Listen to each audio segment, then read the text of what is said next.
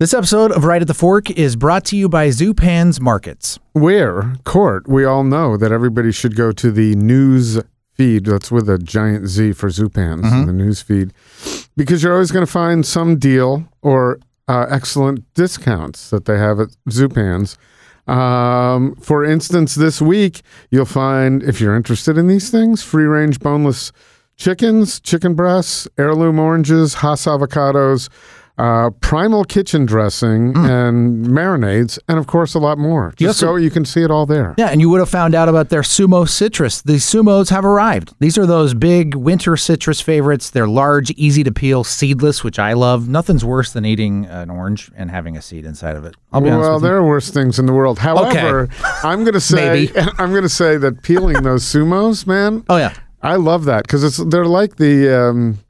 What am I trying to think of? The tangerine, not the tangerine. Like the halos or the mandarins. Yeah, the little smaller ones. Yeah. You pop that peel off, you're eating it within 2 minutes. Juicy, 2 seconds. 2 seconds. Yeah, it's super easy. And the nice thing about Zupan's, when you walk into the produce area, these sumos are right there at the front. Can't miss them. Yes. And also you check that news feed for the wine specials because they have, they'll run different specials every month. And of course, Zupan's has events, and they have some nice wine tastings and wine events in both of all of their stores, actually in Burnside and at Lake Grove, where they're also doing in the Cellar Z at Burnside Cheese School, Sunday, January 20th. This isn't just any cheese school. This is Alpine cheeses, Chris. Who wouldn't want to do Alpine cheese school? We're talking about your Emmentals, your Gruyères, the stuff that that you traditionally would pair with wine. Dude, this is the stuff. You did that without notes. Oh no, I love Alpine cheeses. Like I've been to the city of Gruyere, and it is awesome. Oh, fantastic! Yeah. So are you a French onion soup fan? I'm actually not. Oh, I love it, and I've recently discovered I love a couple. onions, and I love Emmental, and I love Gruyere, and I love everything that makes a good French onion soup. I just don't like French onion soup. Really? Yeah. Maybe it was my first date ever. I ordered French onion soup. Yeah. And it should have had me off dating for my whole life because it was so sloppy and ridiculous. And then your breath afterwards, if it's good. I didn't even take that into account. But I just making a fool of myself was the first date. So that was a great experience. But speaking of dates, Zupan's great spot for a date. Just go down there. Believe it or not, I'm doing that tonight. Oh, there you go. Nice. Have a little date at Zupan's prior to dinner. They got the poke. You can make yourself poke. You can do a salad. They got the soups there always. They have entrees in the deli area. Taste a few things. And back to the cheeses, just to wrap this up nicely with a bow. You can buy cheeses in a lot of places. But at Zupan's, you can actually have somebody there that can kind of walk you through the process and talk to you about what you're buying. Right. It's not just a beautiful section. There's someone who can make suggestions. Every time I've been there, there's been somebody say, hey, can I help you with anything? And they've been able to answer any questions that I had. So fantastic. Go to the 3 locations. You mentioned 2 of them, Burnside, Lake Grove, McAdam. Yes. And don't forget Zupans.com.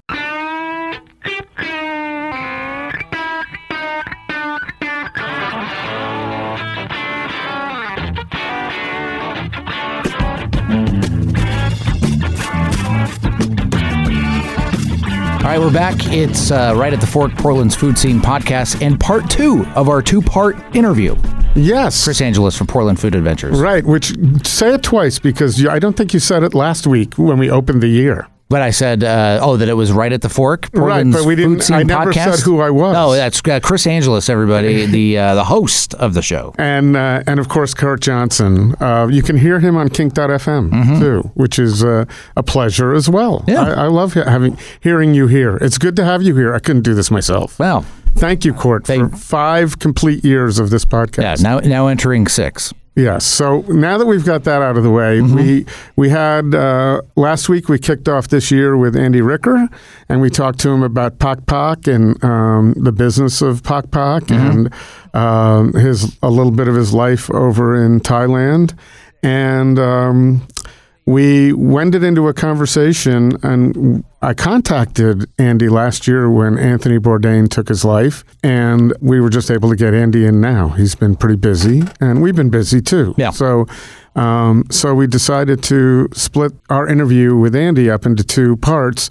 First part about Andy and the second part about Anthony Bourdain, because as many people listening to this podcast probably know, when Anthony Bourdain went to Thailand, he spent the whole episode with Andy as his host in Thailand, going to bars and going to restaurants and just hanging out. And so what we find out from Andy is a lot of that was television. Right. They weren't best friends. They were, friendly enough that Anthony gave him some really interesting advice on business things, or business matters, I should say.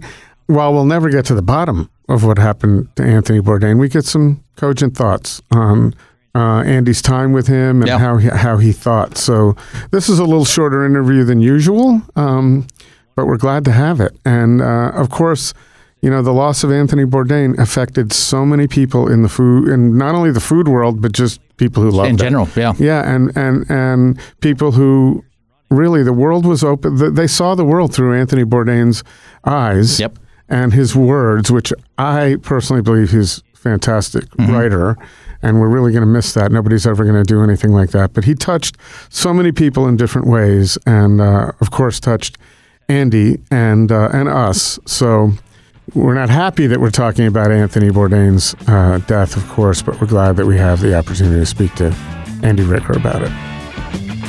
Right at the Fork is proud to be supported by Zupan's Markets. For over 40 years, unsurpassed quality from the best meats and wines to the freshest baked goods, flowers, and more, with a delicious emphasis on locally sourced items. The best of the Northwest Bounty can be found at your closest Zupan's on West Burnside, McAdam, or Lake Grove, and at zupans.com. Eat well, put taste first, love your food. By Ringside Steakhouse. Owned by the Peterson family for generations, Ringside Steakhouse has long been a landmark of the Portland landscape, featuring impeccable service that has set the standard for nearly 75 years. Enjoy the finest aged steaks, their world-famous onion rings, and even Ringside's legendary late-night happy hour. Whether it's a special occasion, a business dinner, or just a great night out, make a reservation at ringsidesteakhouse.com today.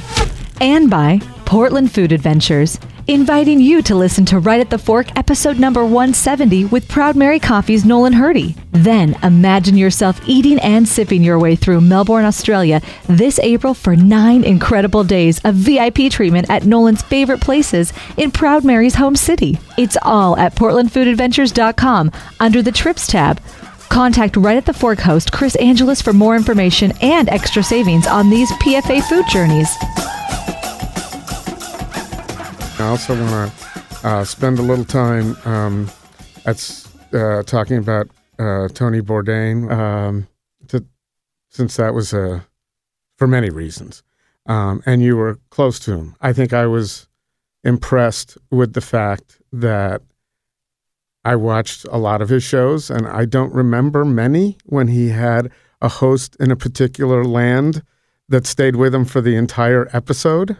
And I was impressed by that because he usually talks to someone for a little while and then he's on to something else. With you were the guy. And well, the whole premise of that was that episode was that I was going to be writing this book, The Drinking Food of Thailand, and the conceit early on, one of the conceits was I was going to invite people I knew in the food world to come and go on a little exploration trip with me, maybe find some new drinking food, have a few drinks, have a few laughs, and then it would end up in the book. So I pitched it to Tony, kind of like, hey, I know that you're going to be over in Southeast Asia a bunch, would you ever be interested in doing something like this? And much to my surprise, he said, well, yeah, sure. Why don't we just make an episode of it? And I was like, okay, great. So that was the whole thing about that there was a theme before we even started. It wasn't just kind of like, hey, let's do something with Ricker in Thailand. There was an idea behind it. Did you know him before that? Or yeah, was that a cold pitch? No, I knew Tony a bit. We met years ago in Portland briefly, and that was, I don't know that he ever remembered that or not. back when he was coming through on a book tour. Must have been 2009. Mm-hmm. And then he came to Pok Pok, New York, and did the last episode of No Reservations was a Brooklyn episode, and Pok Pok was on that one. Mm-hmm. We also share a literary agent, Kimberly Witherspoon, and there's other connections too with various people that we know in common. And so it wasn't, whenever you pitch somebody who's in that kind of world with an idea, it's never a done deal, right? It's always like, I felt bold enough to do it. But you got to understand that me and Tony weren't like tight buds. Like he didn't come to my house and I didn't go to his house, and I think that, there's that, there's a certain sort of like comfortable, vibe that he gives off, and that people feel tight with him, pretty quick, because he's a pretty open book in a lot of ways, some ways. But you got to remember that we weren't ultra tight, but he was like, yeah, that sounds great. And we went off and did it. So you had written Bourdain's People or Anthony? I just emailed him directly. Directly. And so did you get a quick reply?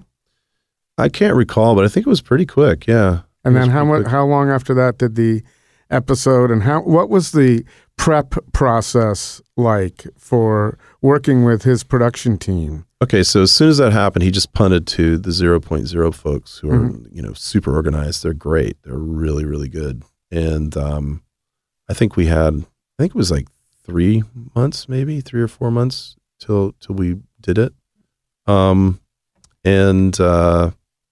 They're super professional, and just a joy to work with. And the process was, I was more engaged than your average host would be. I recommended a local ground crew for them. Good friend of mine who has a big, video, TV, movie production studio in Thailand. And I chose most of the locations myself. And then we just hired a local fixer. I recommended a few people, and they hired, and it came together pretty quickly. So when you say fixer, is that like a producer, someone who gets in touch with all the people and makes yeah? So the fixer is the person. So you got all kinds of people involved in a shoot like that. Producers are coming from America. The fixer is the person on the ground who goes, okay, we're going to go to this location. They go there. They say, we're coming to this location, and they make it happen, basically. Right. So they're the ones who show up at the distillery and say, hey, there's going to be 20 people showing up in here in vans to shoot a major TV thing. Are you cool with that?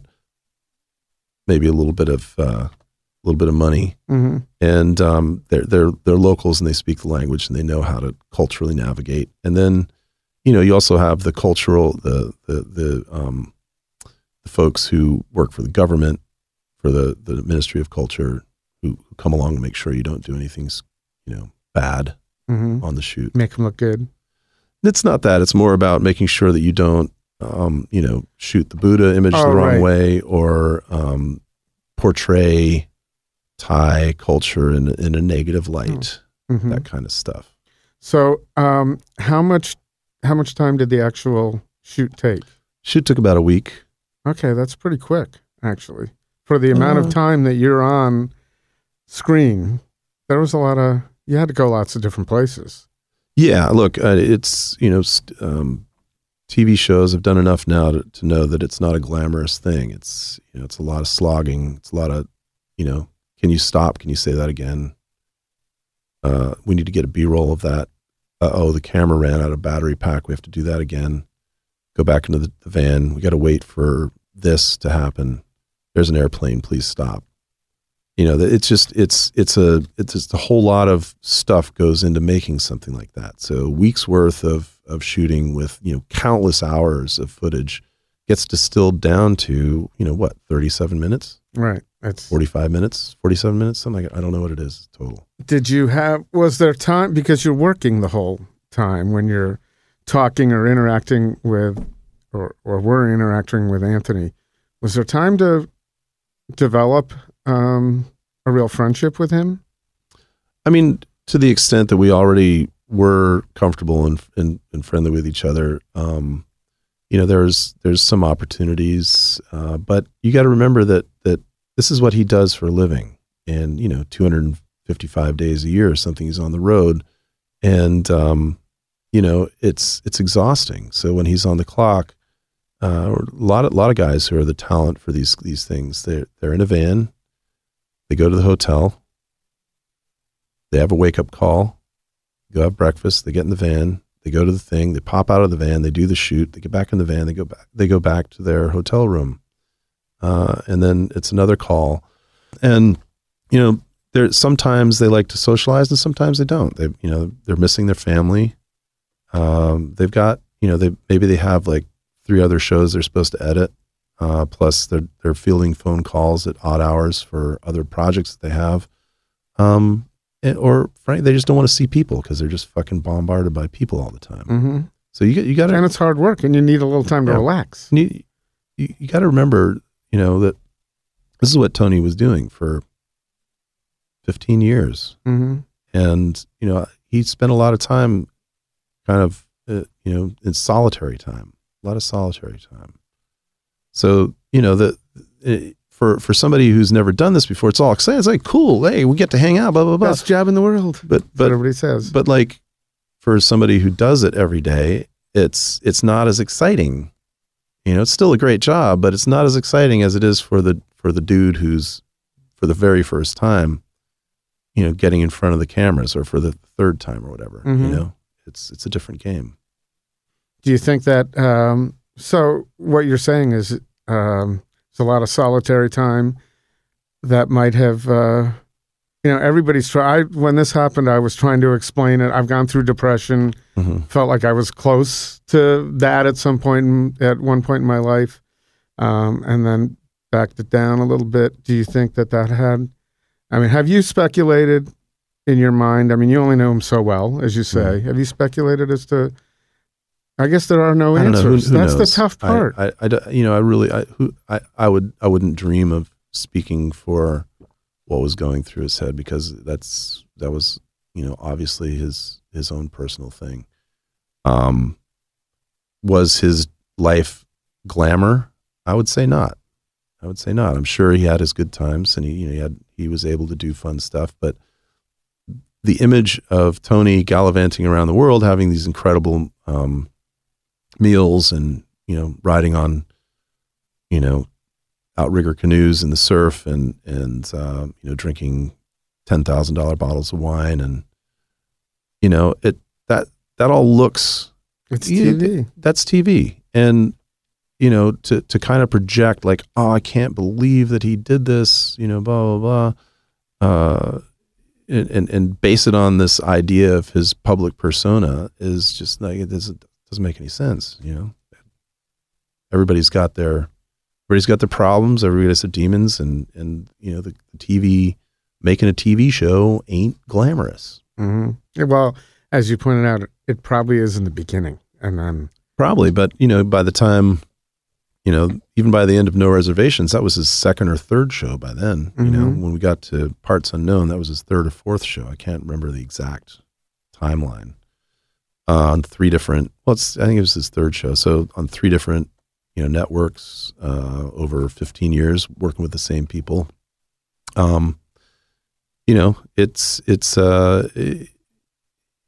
It's not all glitter. And, is there time to be depressed and have a really fucking hard time?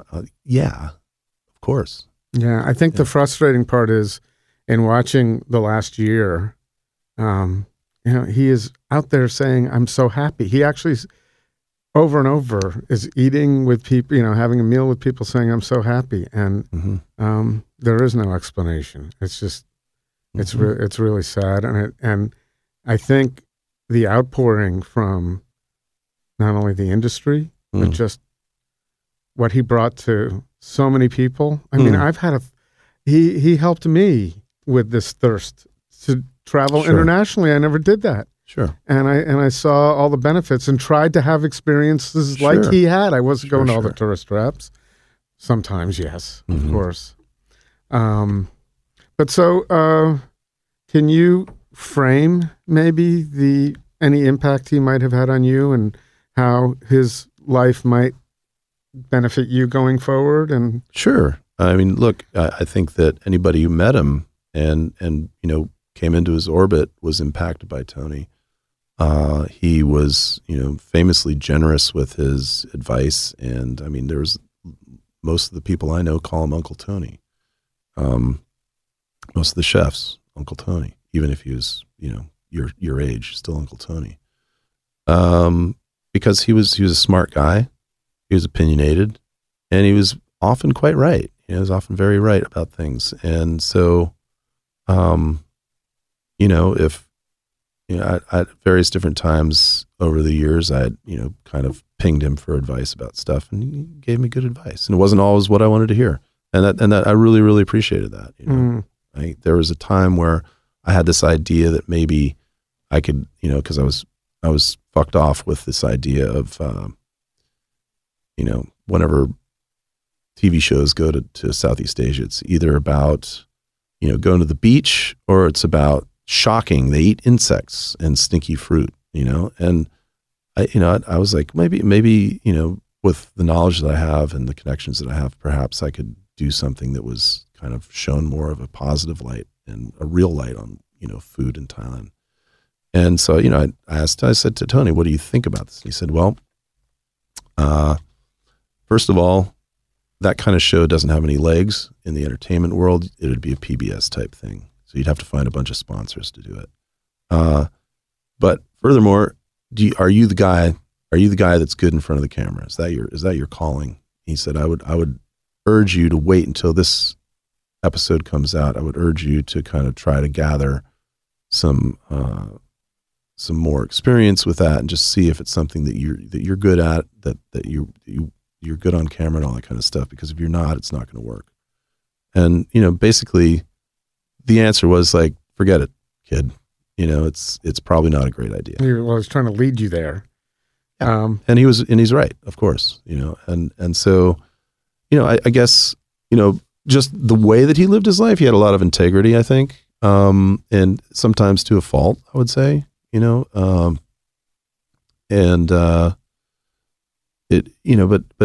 I think that, always kind of like trying to be as straightforward and direct and honest as you can be about a given situation is a good thing. And I think that's what Tony always was. And, I've tried to be that way in my life too. It seems to me, I don't know you well, but what I know of you and our hour here, that you've accomplished that too. When I think of one of the things that was really appealing about what he did, aside from being, I think just a fantastic writer. I mean, everything was so beautifully written. Sure. And he didn't go to school to be a writer. That's what's pretty cool. But he worked at it. You got to know that he did work at it. Yeah, you can't do that you can't write that well and not edit the hell out of it always. Because I write, I know that. But he was so genuine in the way he presented it. There are so many food celebrities out there that are just, it's hype and it's all, you just feel the bullshit behind the camera. Is that me? Well, Tony had a voice, and luckily that voice will live on. His voice was very similar in writing and in person, and on social media, in interviews, in his own shows and stuff. There was a voice that he had, and he was able to put that voice down on a page, and I think that's really and luckily for him, he what's the name of that? The Beatles song, "Act Naturally." All I got to do is act naturally. That was Tony. He could just be him, and it was appealing and funny and smart, and and abrasive and confrontational and all that stuff, you know. And it was just he was just being him. Yeah, you know. Very sad, and appreciate your being amenable to talking about him and coming in. You've been at the top of the list for us and wanting to have you on this podcast, and I see why. I think it's justified. So I hope you'll sometime when you're back in town, and even if not, via phone. There's so much to talk about, and I'd love to have you on the podcast again. Sure, great. Well, thanks for having me. Yeah, thanks so much. I appreciate it, and thanks for coming in when you weren't feeling that great. You bet. You can't tell. So. Oh well, if I had my regular voice, you'd be able to tell the difference. Well, so there you go. You got a podcast voice. So if I were, do you come that or a saxophone operator voice? Yeah, right. Yeah. Thanks, Andy. Appreciate it. Right at the Fork is hosted and produced by Chris Angeles and Court Johnson. Connect with us on Twitter and Instagram at Food Podcast PDX or on Facebook at Right at the Fork or online at rightatthefork.com.